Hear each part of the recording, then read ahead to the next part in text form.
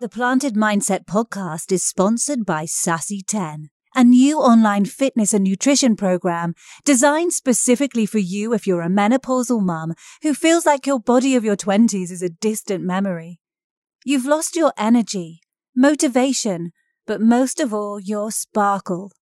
During your journey, you'll be supported, listened to, held accountable, motivated and re-energized to transform not only your body but your mindset too. You'll be given everything you need to sculpt a stronger, sexier you in just 10 weeks to regain your sassy. Follow Sassy in 10 on Instagram and find out more by clicking on the link in the bio or hit the link in the show notes to start today. The hardest part is starting, but you'll be so glad you did. Welcome to the Planted Mindset podcast and episode 29, where I'm delighted to have back Dr. Vincent Esposito. He was on one of my earlier episodes in series 1, episode 43 to be precise, where we were talking about good gut health, and I wanted to have him back on this series to delve into that a little bit deeper. So Dr. Vincent Esposito is a board certified chiropractor and nutritionist. He's based in New York. He's the founder of the Inside Out Health and Wellness website. He's the co-founder of Evoke Health and a co-host of the Art of Eating podcast. So he is absolutely supremely qualified to talk about gut health, and he is an amazing cook as well. He's creating some amazing recipes on the plant-based Facebook group. I'll leave the details in the show notes of that where you can check out his recipes, but obviously all the details will be in the show notes as well to check out his website. So I hope you enjoy this episode. Welcome to the Planted Mindset podcast and episode 29. So I'm really excited to have back Dr. Vincent Esposito to the podcast. We chatted in episode 43 of series 1, talking about gut and the microbiome, which is, a big topic, important. Maybe people don't discuss it enough, but I think it is, certainly from my personal training aspect, there's a lot more talk about it and people wanting to know. So with Vincent coming on, hopefully we are going to dispel any myths, answer any questions and put you in a good place as well as your gut microbiome. So welcome to the show, Vincent. How you doing? Hey, Natasha, thank you for having me back. I'm doing well. How are you? Yeah, no, I'm good, thank you. I'm very good. Enjoying some sunshine. We've had horrendous weather just recently, but we've now had a beautiful couple of days in sunny UK, I can actually say. It doesn't happen often. But Vincent, for those that haven't listened to your first episode on Series 1, could you tell the audience a little bit about yourself, please? Yeah, sure. So I'm a chiropractor and a nutritionist here in New York City. So I work with people either in the Brooklyn area for the most part or online through nutritional counseling, health coaching, and everything kind of in between. So that's kind of what I'm doing. Along with now, I know you talked to Stephanie recently. We're putting out new plant-based meal plans and just trying to help people help themselves at the end of the day with as much information as I could possibly put out there. It's not just information that you're putting out there; it is your amazing cuisine skills. So we're gonna delve into that a little bit. But right. First of all, Vincent, because I'm going to ask you some questions about that. But what would you say are the potential triggers that are leading many people to have a dysfunctional gut or digestive issues? Because it's a big problem if you was to blanket altogether IBS, Crohn's, obviously on the more serious side, but even down to bloating and, gas. Right. Well, it's definitely multifactorial. So it can come from a variety of different places, and it could start, as early as, from birth or before birth. So as infants, there is an option, to either have a natural birth or a C-section at this point. And really our first exposure to basically an environment that isn't sterile would be through, a mother's birth canal. And normally through a normal birth, that would be when babies are first essentially inoculated with the bacteria primarily of their mother. So that would be, your first encounter with the outside world is actually through that birth canal. Now, obviously, if you're born through a C-section, that's not going to be necessarily the case. So you kind of miss out on that. So it can actually start as early as literally being born. So and then from there, it's just going to be, a combination of kind of what happens when you're a kid. So, when you're a kid, are you spending a lot of time, outside, in nature, in grass, getting dirty, playing outside?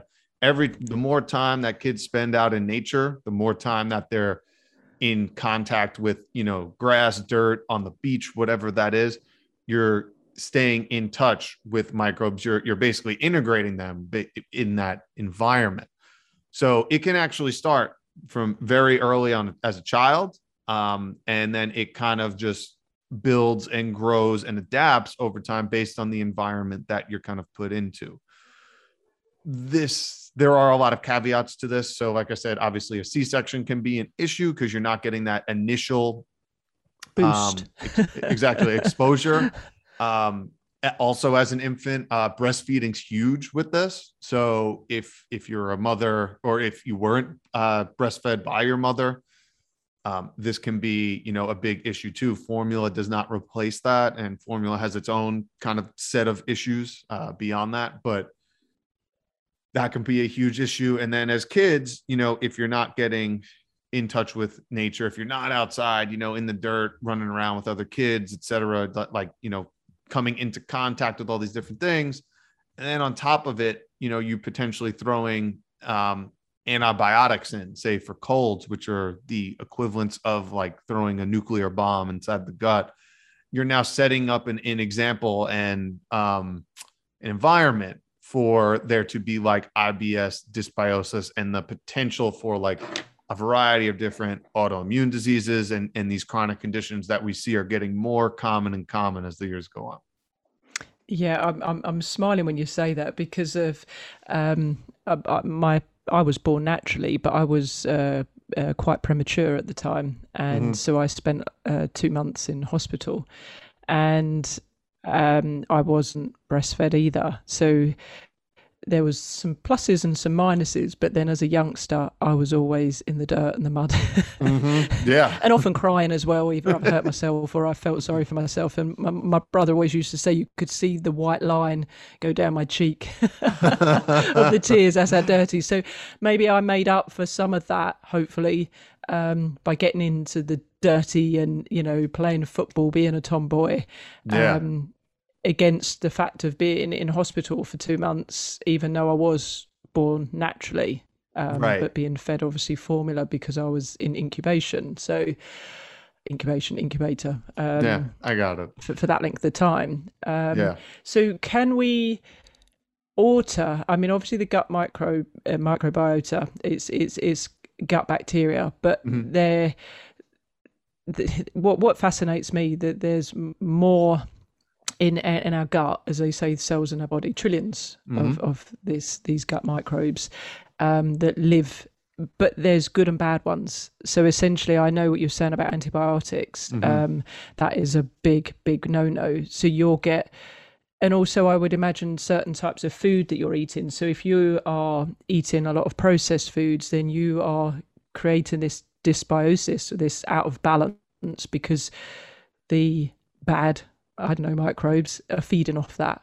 But can we repair these issues? I mean, like Crohn's disease, that's, or what's the other one I'm thinking of? Celiac.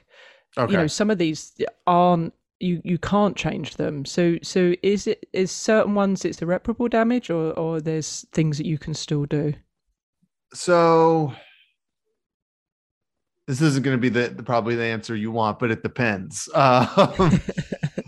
So, there are, depending on like what amount of damage is done, depending on how many species potentially are completely killed off, So ideally, in a healthy gut, you're looking for somewhere between like 700 and 1,000 ish different species, give or take.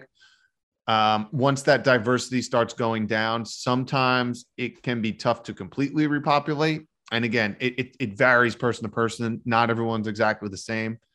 As you alluded to, we're outnumbered, human cells to microbial cells 9-10 to 1. So, and if you want to take that a step further, like more than 99% of the genomic material inside of our bodies is non-human. It's bacterial, it's viral, it's fungal, all of those different species and microbes that make up that internal environment. That's where the majority of our genetic code is. That's just the majority of where like the genetic material is inside our bodies. We just don't necessarily see it because they're a lot smaller than human cells are. So in terms of like, is it reversible or is it fixable or treatable? It's going to depend part on how much damage is done. And then part, how much can you reintroduce? And then obviously there's give and take to that. The better,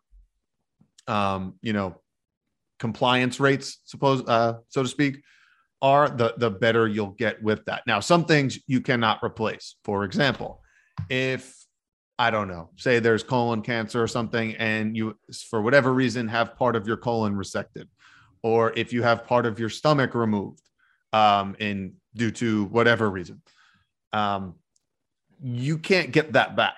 Once you take it out, you can't get that back. So you're losing that type of, real estate, that digestive process, that digestive power to some degree. And depending on where it is, it affects it in different ways. Now, there are things absolutely you can do. There are plenty of quality tests you can get out there, especially now, through Genova and Dutch. That's more of a hormone test, but you can get stool analyses and, these kind of urine protein analyses where you can kind of identify which metabolites are more present or which are absent. And then you can trace that back to basically certain trends in diversity and try to kind of repopulate as best you can. So depending on how long it's been going on, depending on if you can find like those root causes, eliminate them, and then repopulate, you can absolutely get wild improvement. For everyone, is it going to be 100%? It's pretty hard to say that, because again, it's a lot of give and take. It's not, a pill for an ill type thing. These are processes that take months, if not years, to kind of go through. So there's there's still more being learned like in this space. So yes, you can definitely get some improvement. To what extent for everyone, I think that's going to vary. There's still a lot to learn. But what we do know is that, that relationship, that interplay between the gut and the immune system is integral, and it extends not only just in our gut, but to our entire bodies. Yeah, I mean, there's so much I wanted to pull out of that. And it, like, as you said, everyone's so unique, and then each gut microbiome is going to be completely unique. So again, with certain foods, it could be someone's medicine and someone else's poison, even if it's a good food. Right. So it's really, go into the right people to get the right tests done. And probably on your protocol that you mentioned in the first episode about that 4R, remove, replace, re-inoculate and repairs, but with someone that, obviously is certified. Yeah, so that they know what to do with the FODMAP foods. But going on from that, I looked into this, and it was saying that approximately 60% of our total energy per day is used to extract the energy from the food that we eat. Obviously, when we eat, the small intestine takes out obviously what we're going to use for fuel, and what doesn't get digested. Obviously, fiber goes through to the large intestine. But it's reported quite often that people will say they feel really tired after eating.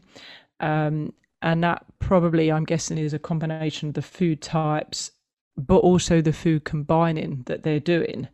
So what should someone do if they are feeling that lethargicness? I mean, I know everyone can get the 3 o'clock slump, right? But if you really, because the blood gets drained out to help digest that food. But if you are feeling really crap after you've eaten, it's not so simple, is it? Just say, well, don't eat that, don't eat that. It could be the combination of the foods or the macros of the food. So what would you say, as I say, would be the right balance to remove that dysbiosis?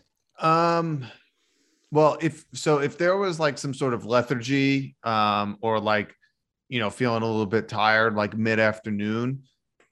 Now this can be related, so I don't want to like isolate it. But the first thing that I would look at or look for is some sort of hormonal imbalance. Now that could be with insulin, that could be with serotonin and melatonin, which is tied to the gut very intricately. And it's also tied to just general stress. So cortisol is definitely going to come to mind there. So those would be like the four main hormones I would look at to start. So melatonin and cortisol are kind of intricately related. That's basically our circadian rhythms. So if you are constantly getting tired, say like after lunch, yeah, it could be probably something you're eating. Where my mind would go first is to look at sleep habits, and everything that would go along with that. So, there's a lot of research out there now on, our ability to get out in the sun, to get morning sun, particularly. So as the sun is rising, that kind of, if we get actually sunlight in our eyes, that's going to help reset our circadian rhythms.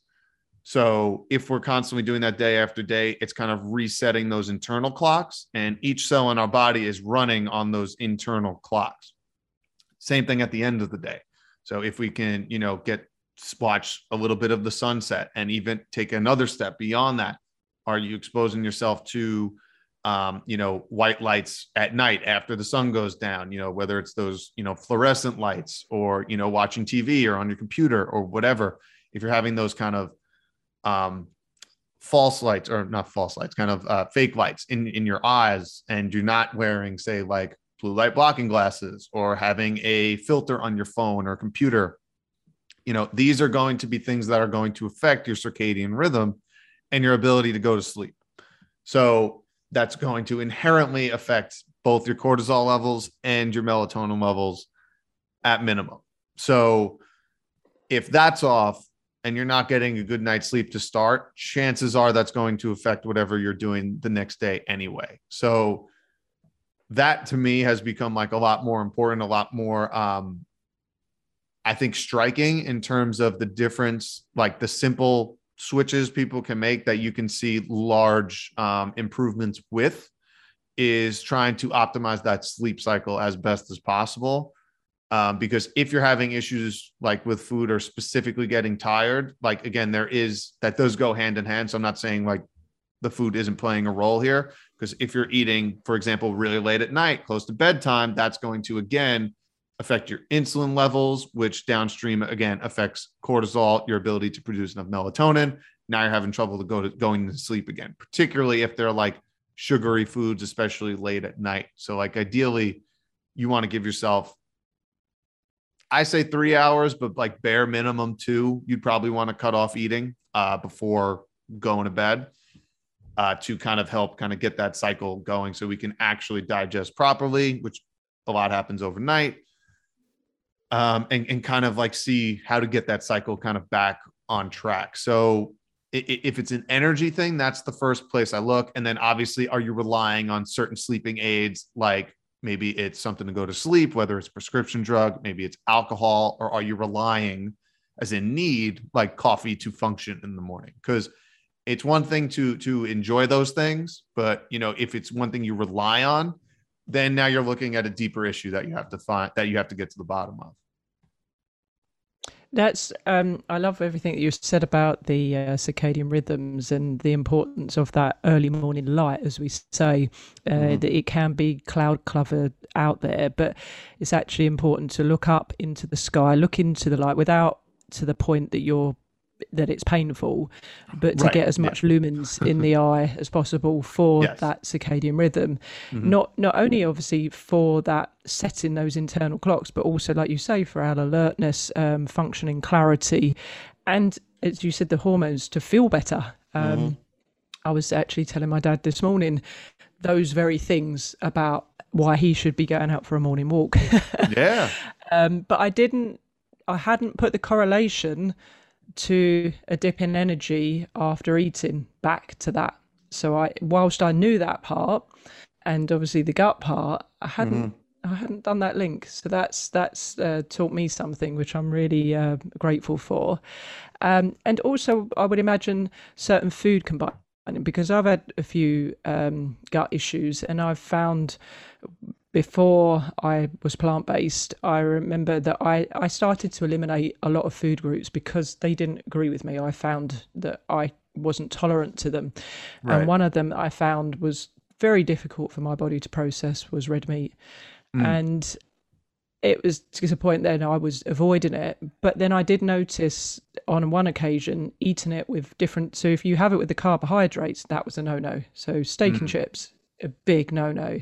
Right. But steak with salad, I could cope with. So there are those caveats, aren't there, of which foods go together and how difficult it is for our body to process. Would you say we should eat any particular food group in a certain order, or is it okay to eat as we do a bit of mix? Because sometimes when kids are younger, they'll like eat all of their meat first. Or my son used to do that. He'd eat one food group and then move through. And I know in France, they typically eat their meat first and then their starches or carbohydrates and then finish with their vegetables. What's your thought on that? So it's kind of like a two-part question. So for the food combining, I'll answer this because this is kind of the shorter one because I don't have too much to say on it. Is I personally haven't seen like a lot of stuff out there where the specific order matters too much. What I tend to notice though, where I think this correlates a lot more is that if there is some sort of dysbiosis and issues that you're having issues combining foods personally, then I think it has more to do with the actual dysbiosis than the foods themselves, if that makes any sense. Right. Okay. Yeah. So, I used to suffer with IBS. So. Yeah. So, and my example I usually use for something like this is this. Well, you're in the UK, so you might not totally get this analogy, but bear with me. Here in the States, we got a lot of people with, say, gluten sensitivity. Yeah. I've had patients or friends or clients, whatever, go to France or go to Italy, and, have pasta and bread who, then mind you, these people are allegedly gluten sensitive.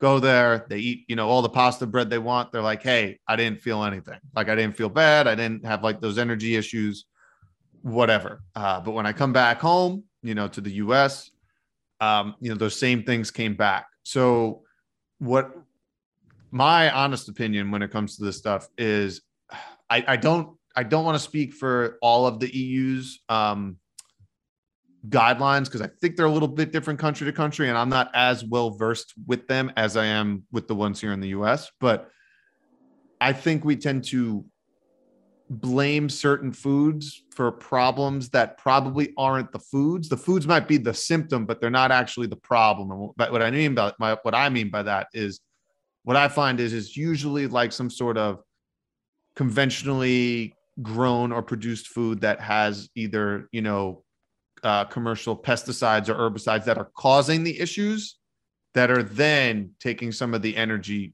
basically out of you, literally draining you, whether it's, through a leaky gut type of phenomenon or IBS or SIBO. It could be those pesticides. It could be, herbicides, fungicides that are on those foods. And then something like gluten is able to get through, say, like a larger gap in leaky gut, for example, whereas gluten itself probably isn't the problem, but it's the symptom of it. Very similar to how in type 2 diabetes, high glucose is the symptom, but insulin control is actually the problem. Like, it's like high glucose is just the symptom. It's not actually the problem in the disease. So that's kind of at least my theory when it comes to that, because I haven't seen anything personally, at least in the scientific literature, that says, oh, you have to eat this food in this order, or at least anything that's that strong. Now, if that happens for some people, I would tend to lean towards kind of what I was just talking about. It's probably some sort of internal issue from some of those things. And then again, everyone's a little different. So you kind of have to work backwards and figure out what that root is. So then you could kind of address it and move forward. Yeah, I mean, what one thing that sprung to mind for me when you were saying that is that particularly when people are going to different countries, generally speaking, it would be because they're going on holiday. If they're on holiday, they're relaxed. If they're relaxed, Yeah. then there's a whole different ball game, and we Mm-hmm. know how and I know that for myself with the IBS symptoms, that you can't tolerate certain things when you are in a stressful situation or environment. So that plays a big part in the gut, doesn't it? Mm-hmm. And that tolerating the foods. And I do feel, yeah, gluten gets labelled as a culprit, as does fruit Mm-hmm. for diabetics when they're really not the baddies. As you say, it's deeper down than that, but it's that blanket, isn't it? But I guess because the gut is so intricate and so unique to everyone, that's why it just gets labeled under this big, IBS. What is IBS? Mm-hmm. And everyone's symptoms from one extreme to the other are completely unique. And they still haven't fathomed it out. That's what blows my mind, to be honest. And it's Yeah. frustrating, especially when you are suffering with those symptoms, because you're not technically ill, but you feel wretched. And I know that from suffering for that for years, but I do know that it was, now looking back, attributed to long level stress, low Yeah. level, that Totally. combination. Yeah, and then that weakness, I think a couple of bouts of food poisoning sort of Yeah. exacerbated it as well. But yeah, things that we can do to obviously help our gut is about increasing that diversity. Mm. And I heard the analogy of, say, treating it like a rainforest. And the other thing that I was interested to get your feedback on was about the different varieties of food. So how, if we was to actually eat a routine diet that was very similar, how much that could potentially damage us, like again give us dysbiosis, because we're only feeding the microbes the same things over and over again. What's your thoughts on that? And in that respect, I mean, so if we're eating always over here golden delicious apples, you Mm-hmm. got to go and try the pink lady ones or go and try the red coxes. So it's not the apple per se, but make sure you pick a different variety. Yeah. No, I actually do think there's a lot of truth to that. I do notice, like I said, I think the more, or like you said, excuse me, the more diversity, I think the better, because the more we can introduce, the more kind of diverse that kind of microbial species count will be, the higher, the more species there will be. And that gives you the ability to adapt to a lot more things. And also when there's, more mouths to feed, it also makes it less likely for something that could potentially be pathological to cause an issue. And even things, say, for example, like E. coli, like we all have E. coli to Mm. some extent. It's just a question of, does it get to a point where it kind of grows out of control? Is there an opportunity for that? So I do think, yeah, the more diversity, the better. What I've noticed in practice is, this is sometimes where people can get lost on, say, like an elimination protocol or an elimination diet. So it's a powerful tool, but the important part, or the most important part of the elimination diet, is not the elimination, it's the reintroduction of foods. And just because you're sensitive to something doesn't necessarily mean you have to avoid it outright. What I've noticed working with people is, you just have to slowly increase the amount of them over time. You don't have that bacterial either diversity or the bacteria in the right amounts to handle certain foods. I've seen this a lot with different types of beans and chickpeas. This is where the whole like lectin thing comes in, and it's like, oh well, I have to take Beano or some sort of enzyme. I'm like, Well, you don't. Like, we can work our way up to it, and it can literally start with, say, like using a tablespoon of chickpeas you add to every meal, and just kind of jot down, how you feel like a few hours after. Feel good. Let's double the dose and go from there. Let's go to 2, then let's go to 3, and you can slowly kind of retrain it, very similar to working out. So that's honestly the analogy I use most of the time. It's going to the gym. If I try to go to the gym, and I haven't been to the gym in 3 years, and I'm trying to, I don't know, bench press 300 pounds. Oh, wait, I can't use that. So I'm trying to think how many kilograms that would be off the top of my head. Was it 2.2, isn't it? 2.2. So it'd be like 120-ish kilograms, give or take. Yeah, like I wouldn't be able to do that. Like, no way. I'd either hurt myself or I literally would not be able to get it off the bar. So, you have to build back up to that. And it doesn't just happen overnight. So, and that starts with just slowly reintroducing more foods that you're sensitive to, slowly, like in a way that you can handle too. It's not like, I can go in, if I've had, a typical like standard Western diet and then have, a whole can of chickpeas or tin of chickpeas or whatever, and then not expect to feel something. Probably you'll feel a little bit of something, if not more. So you have to slowly kind of build it up. And that's kind of been my approach when I'm working with people, is to increase diversity. Just happens sometimes a little slow, but it does happen. I wanted to tap into that. When you're saying elimination, first of all, yeah, obviously eliminating foods.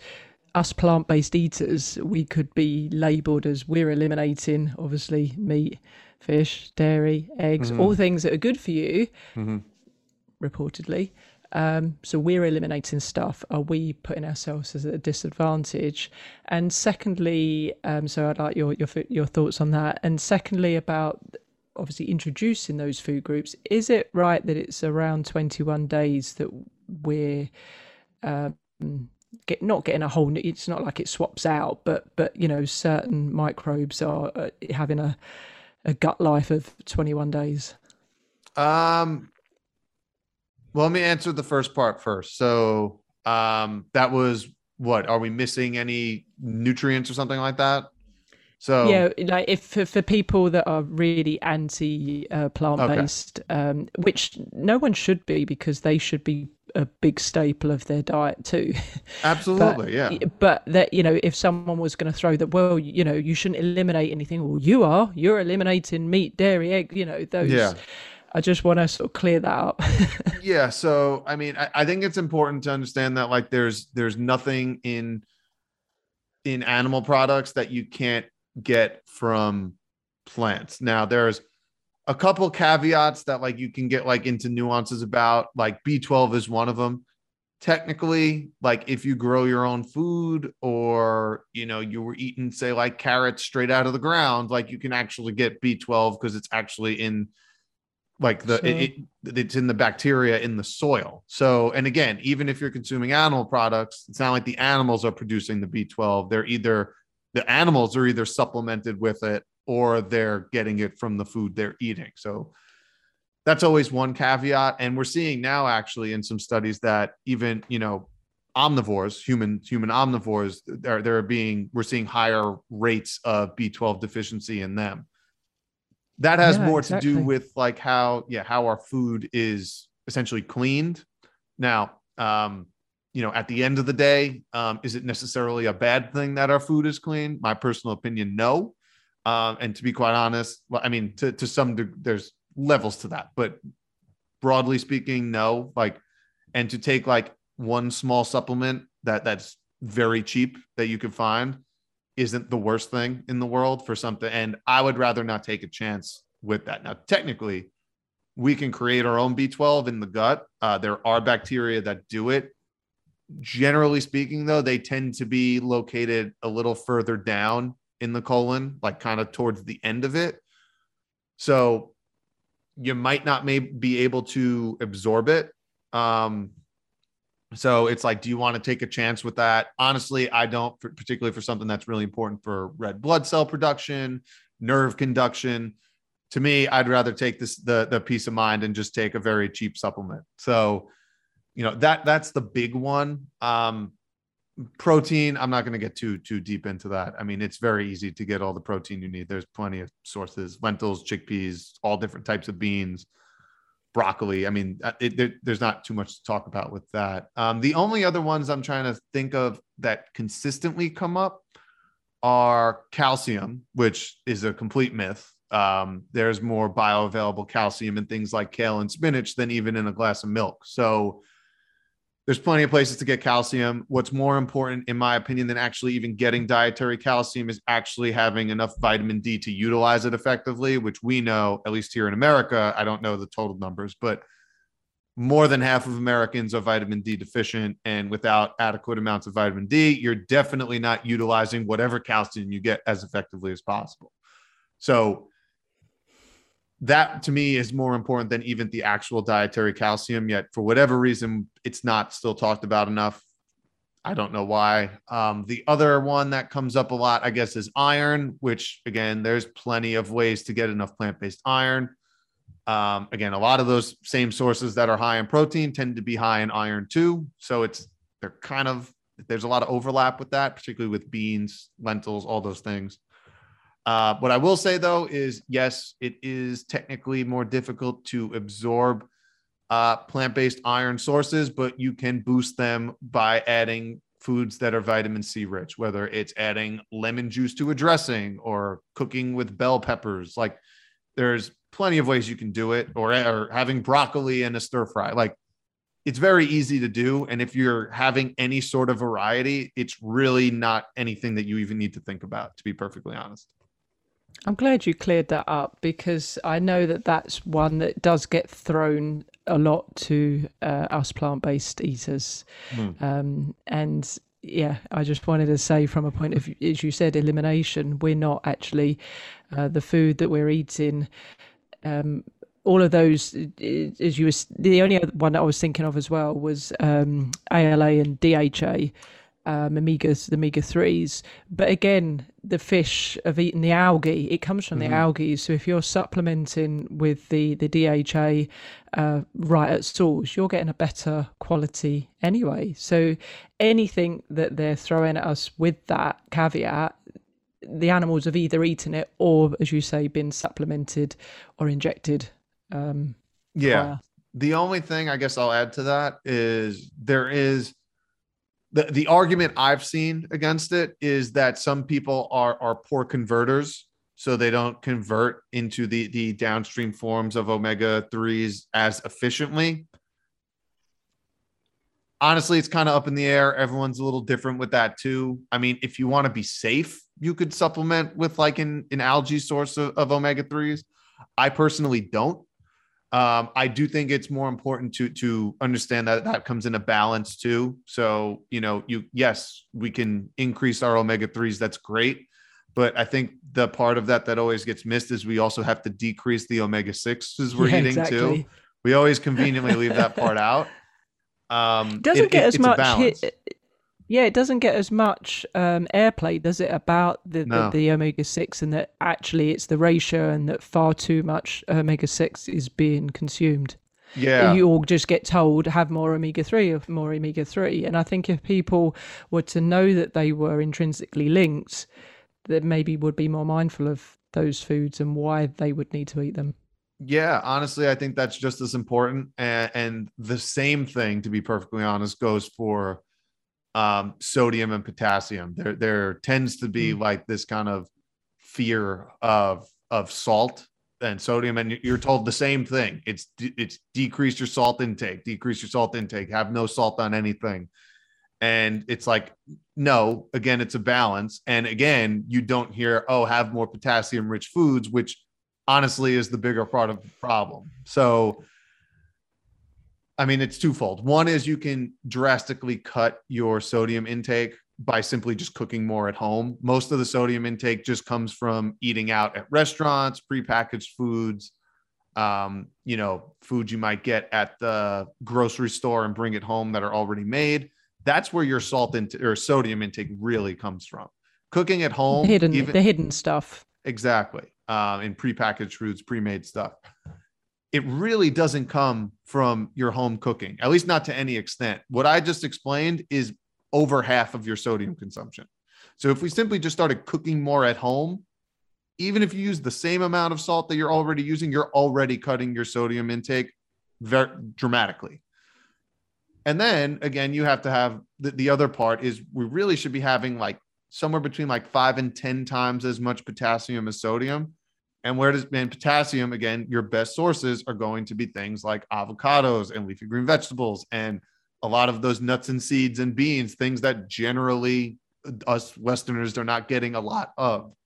So again, those two examples, the omega-3s and the sodium potassium, we tend to focus on only one side of those equations when the other side is just as, if not more important. Yeah, I love that you've brought that up, Vincent, because obviously for our muscles to work, that's the caveat, isn't it? We need the sodium, we need the calcium, we need the potassium, we need the magnesium. And I found that, quite fascinating that it is down to the hidden salts. So if you was just to check, like, fortified cereals can have their place in some parts because then like they will give you the iron that perhaps you weren't getting, the B12 that you weren't, but they'll also go and check them out. Right. Have a huge amount of salt and sugar, and it's those hidden ones that are the most damaging, and obviously in all of those processed foods. But if you're just, as you said, cooking your own, then if you was to put some salt and sea salt I buy the one that's got iodine. Okay, yeah. Salt, just again being plant-based. I will sprinkle that in my cooking now because, I think that's sort of quite important. And it still gives flavour, so that's really good. I just wanted to quickly go on to, and obviously this topic is huge, probiotics, prebiotics, and I know obviously we haven't got a huge amount of time, but could you give a short explanation of the difference of probiotics, prebiotics, and obviously fermented foods, and what should people be looking for? Because there's a lot of hype out there, isn't there? People think that they can drink a Yakult or a whatever, and then they're suddenly getting everything, and it's just such a gimmick. But if you could sort of expand on those for me. Yeah, sure. So prebiotics are essentially, in simplest terms, prebiotics are just the food that good gut bacteria eat. Usually they're things that are very high in fiber. So it's going to be like garlic and onions, leeks, asparagus, anything that's very high in fiber is going to be essentially a prebiotic food.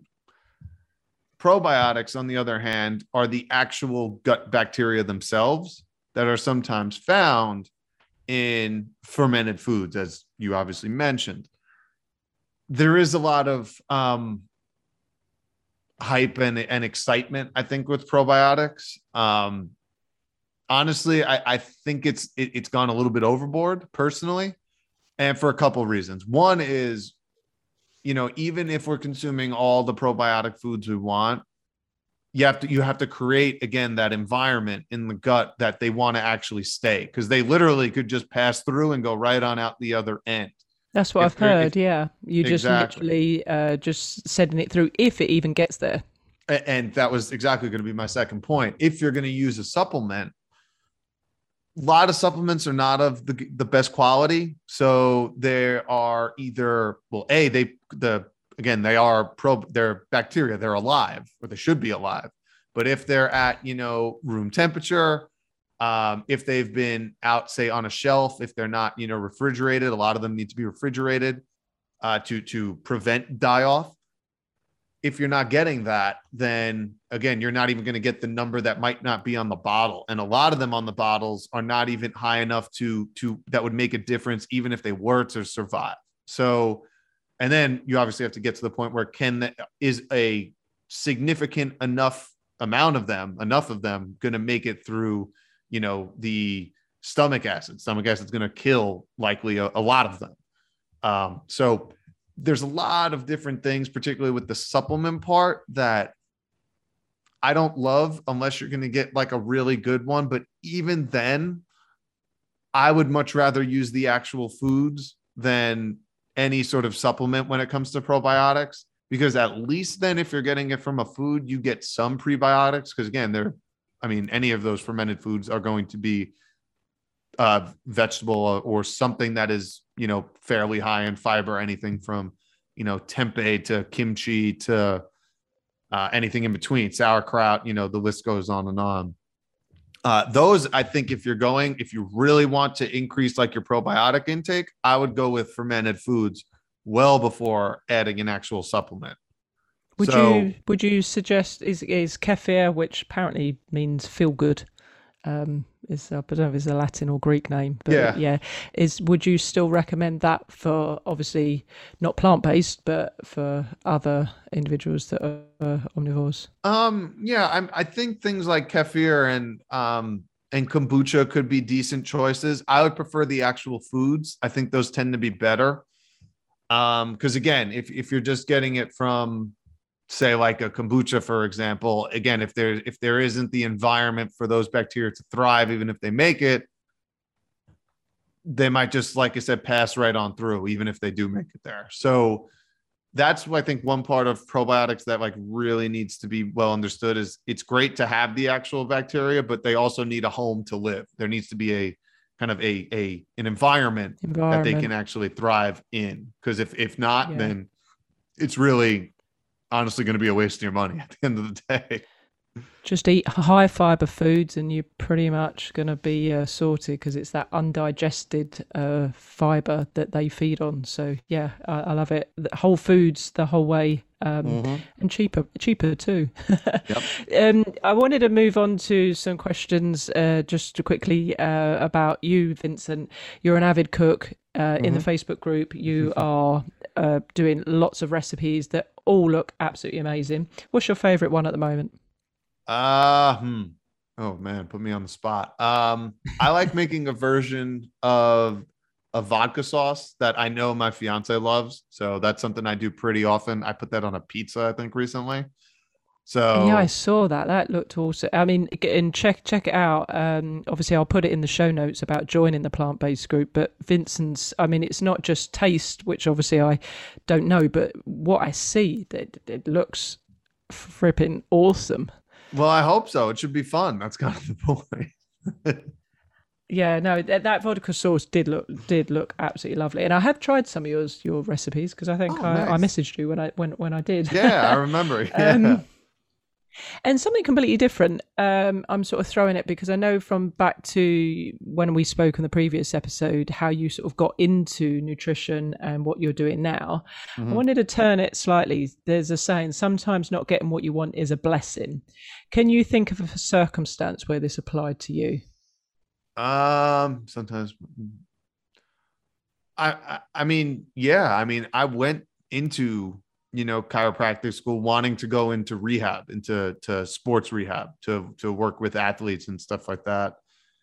And it was only because of like my own health issues that I was having trouble with that kind of made me pivot. And then I think more importantly, helped me realize that, if I can do it on my own, I think anyone else could if they actually want to. And to me, I think that's more powerful than anything I could do. Is to, give someone else the tools that they can do it themselves. To me, that's what it's all about. Yeah, no, I remembered that you, I was reading back on our notes, obviously, about the digestive issues that you were suffering with. So yeah, that's why I wanted to put that question in. And something completely random. What's the best compliment you've ever received?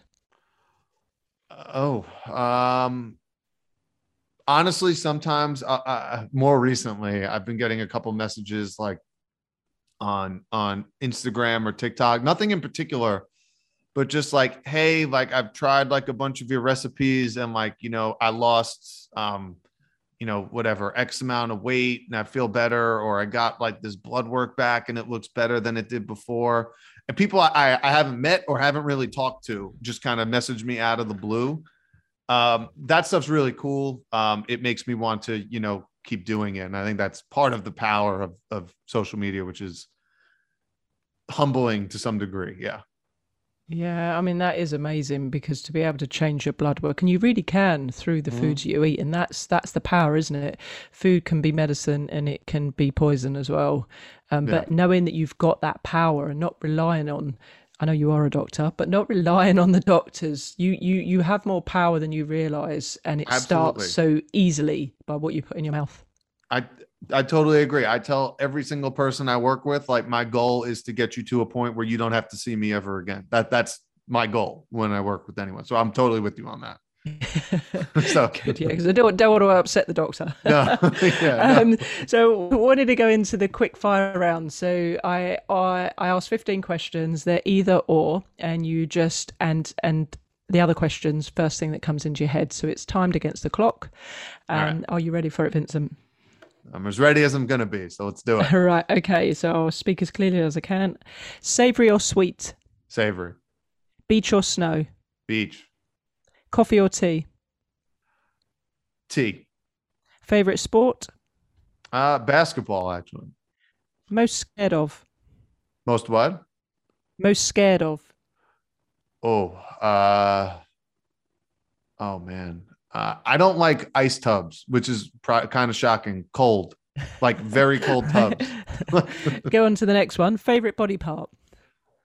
Hands. Ketchup or mayonnaise? Oh, neither. Oh, mustard. Yeah, yeah, okay, yeah, that's fair enough. Being plant-based. Shower or bath? Shower. Dog or cat? Dog. Netflix or Amazon? Oh, more recently, I think Amazon. Okay. Burpees or pull-ups? Pull-ups. Favorite actor? Oh, This one gets people. yeah. I don't think I don't like follow anyone particularly enough. I'll tell you what, Quentin Tarantino is my favorite director. How about that? Oh, Does that work? he's good. Yeah. So best film then? Oh, best film. Reservoir Dogs. That's a Reservoir Dogs is a good one. I just rewatched Pulp Fiction, so I'll go with that. Oh yes, yeah. God, and the music. Yeah. Favorite book, or what you're reading at the moment? What I'm reading at the moment is actually Supernatural You by Joe Dispenza. Oh, I've got that down there. Oh, there we go. And Hidden Talent. Oh man, I don't think I have any talents that I hide. I'm actually pretty good at math. I used to be really good at math. Well, that's good. Yeah. Yeah, that's certainly not one of my strong points. I would definitely keep that hidden, having to do maths. But yeah, it's funny. You find out a lot about the guests when I ask these questions, and it always seems to stump them on one of them. Yeah. I think it's because all the guests that I have, you're all so passionate about what you do. I don't think you have time to watch telly, or it's not your go-to, so it completely throws you. Yeah, not a ton. Like television, I don't watch a ton of anymore. Like I'll watch sports occasionally. Yeah, I mean, yeah. Yeah, no, the one thing that I am watching on Netflix at the moment is The Crown. It's a series. Oh yeah, I haven't gotten to that, but I've heard good things. Yeah, I'm actually really enjoying that. That's a one sort of luxury on a Friday night. Look forward to watching a couple of episodes of that. So I'm really enjoying that. But nice. So Vincent, out of your contacts, and you can tell me off air, who would you be happy to introduce the podcast to with a view to being a guest? So have a mull over that. Whilst you're having a think, where can people find you? You can find me on Instagram is probably the easiest place, or TikTok at this point. Dr. Vincent Esposito, Dr. Vincent Esposito. Or email, which is again, drvincentesposito@gmail.com. My website is insideouthealthwellness.com. And what else? I have, my own podcast, The Art of Eating. That's on iTunes, Spotify, whatever. You can find it anywhere you listen to podcasts. There you go. See, everywhere. Everywhere. And why shouldn't you be? Yeah. And obviously you're in the plant-based, the Facebook group. As I say, I'll leave the group in there, showing your delights and your cooking skills. So there's some amazing recipes to check out. How often do you post them in there? A few times a week now. Right. I'd say probably at least 3. Right, there you go. So every reason to join the Facebook group just to pick up the recipes and get some inspiration on what to eat. Yeah. Vincent, so out of 10, with 1 being pants and 10 being perfectly splendid, how would you rate this episode? Oh, this is a 10 out of 10. Trick question. And I'm going to leave with an outro quote that I found today, which is interesting, by John Bon Jovi. Nothing is as important as passion. No matter what you do, what you want to do with your life, be passionate. Which I think is pretty important, isn't it? You're passionate about what you're doing, as am I in my little field of world. I love all of this, and I absolutely have loved having you on, listening and hearing your knowledge. So I'm really super grateful, Vincent, for coming on. And what's your outro quote for the show? Yeah, no, I appreciate you having me. For me, as simple as we were just talking about before, you heal you at the end of the day. Perfect to finish on. Thank you very much, Vincent. All right. Thank you. Glad to be here. I think they've been some fantastic insights to take away from that episode from Dr. Vincent about the brain connection, but that morning light and why that has a connection to our gut health. So ultimately, there'll be lots of takeaways for you for this episode.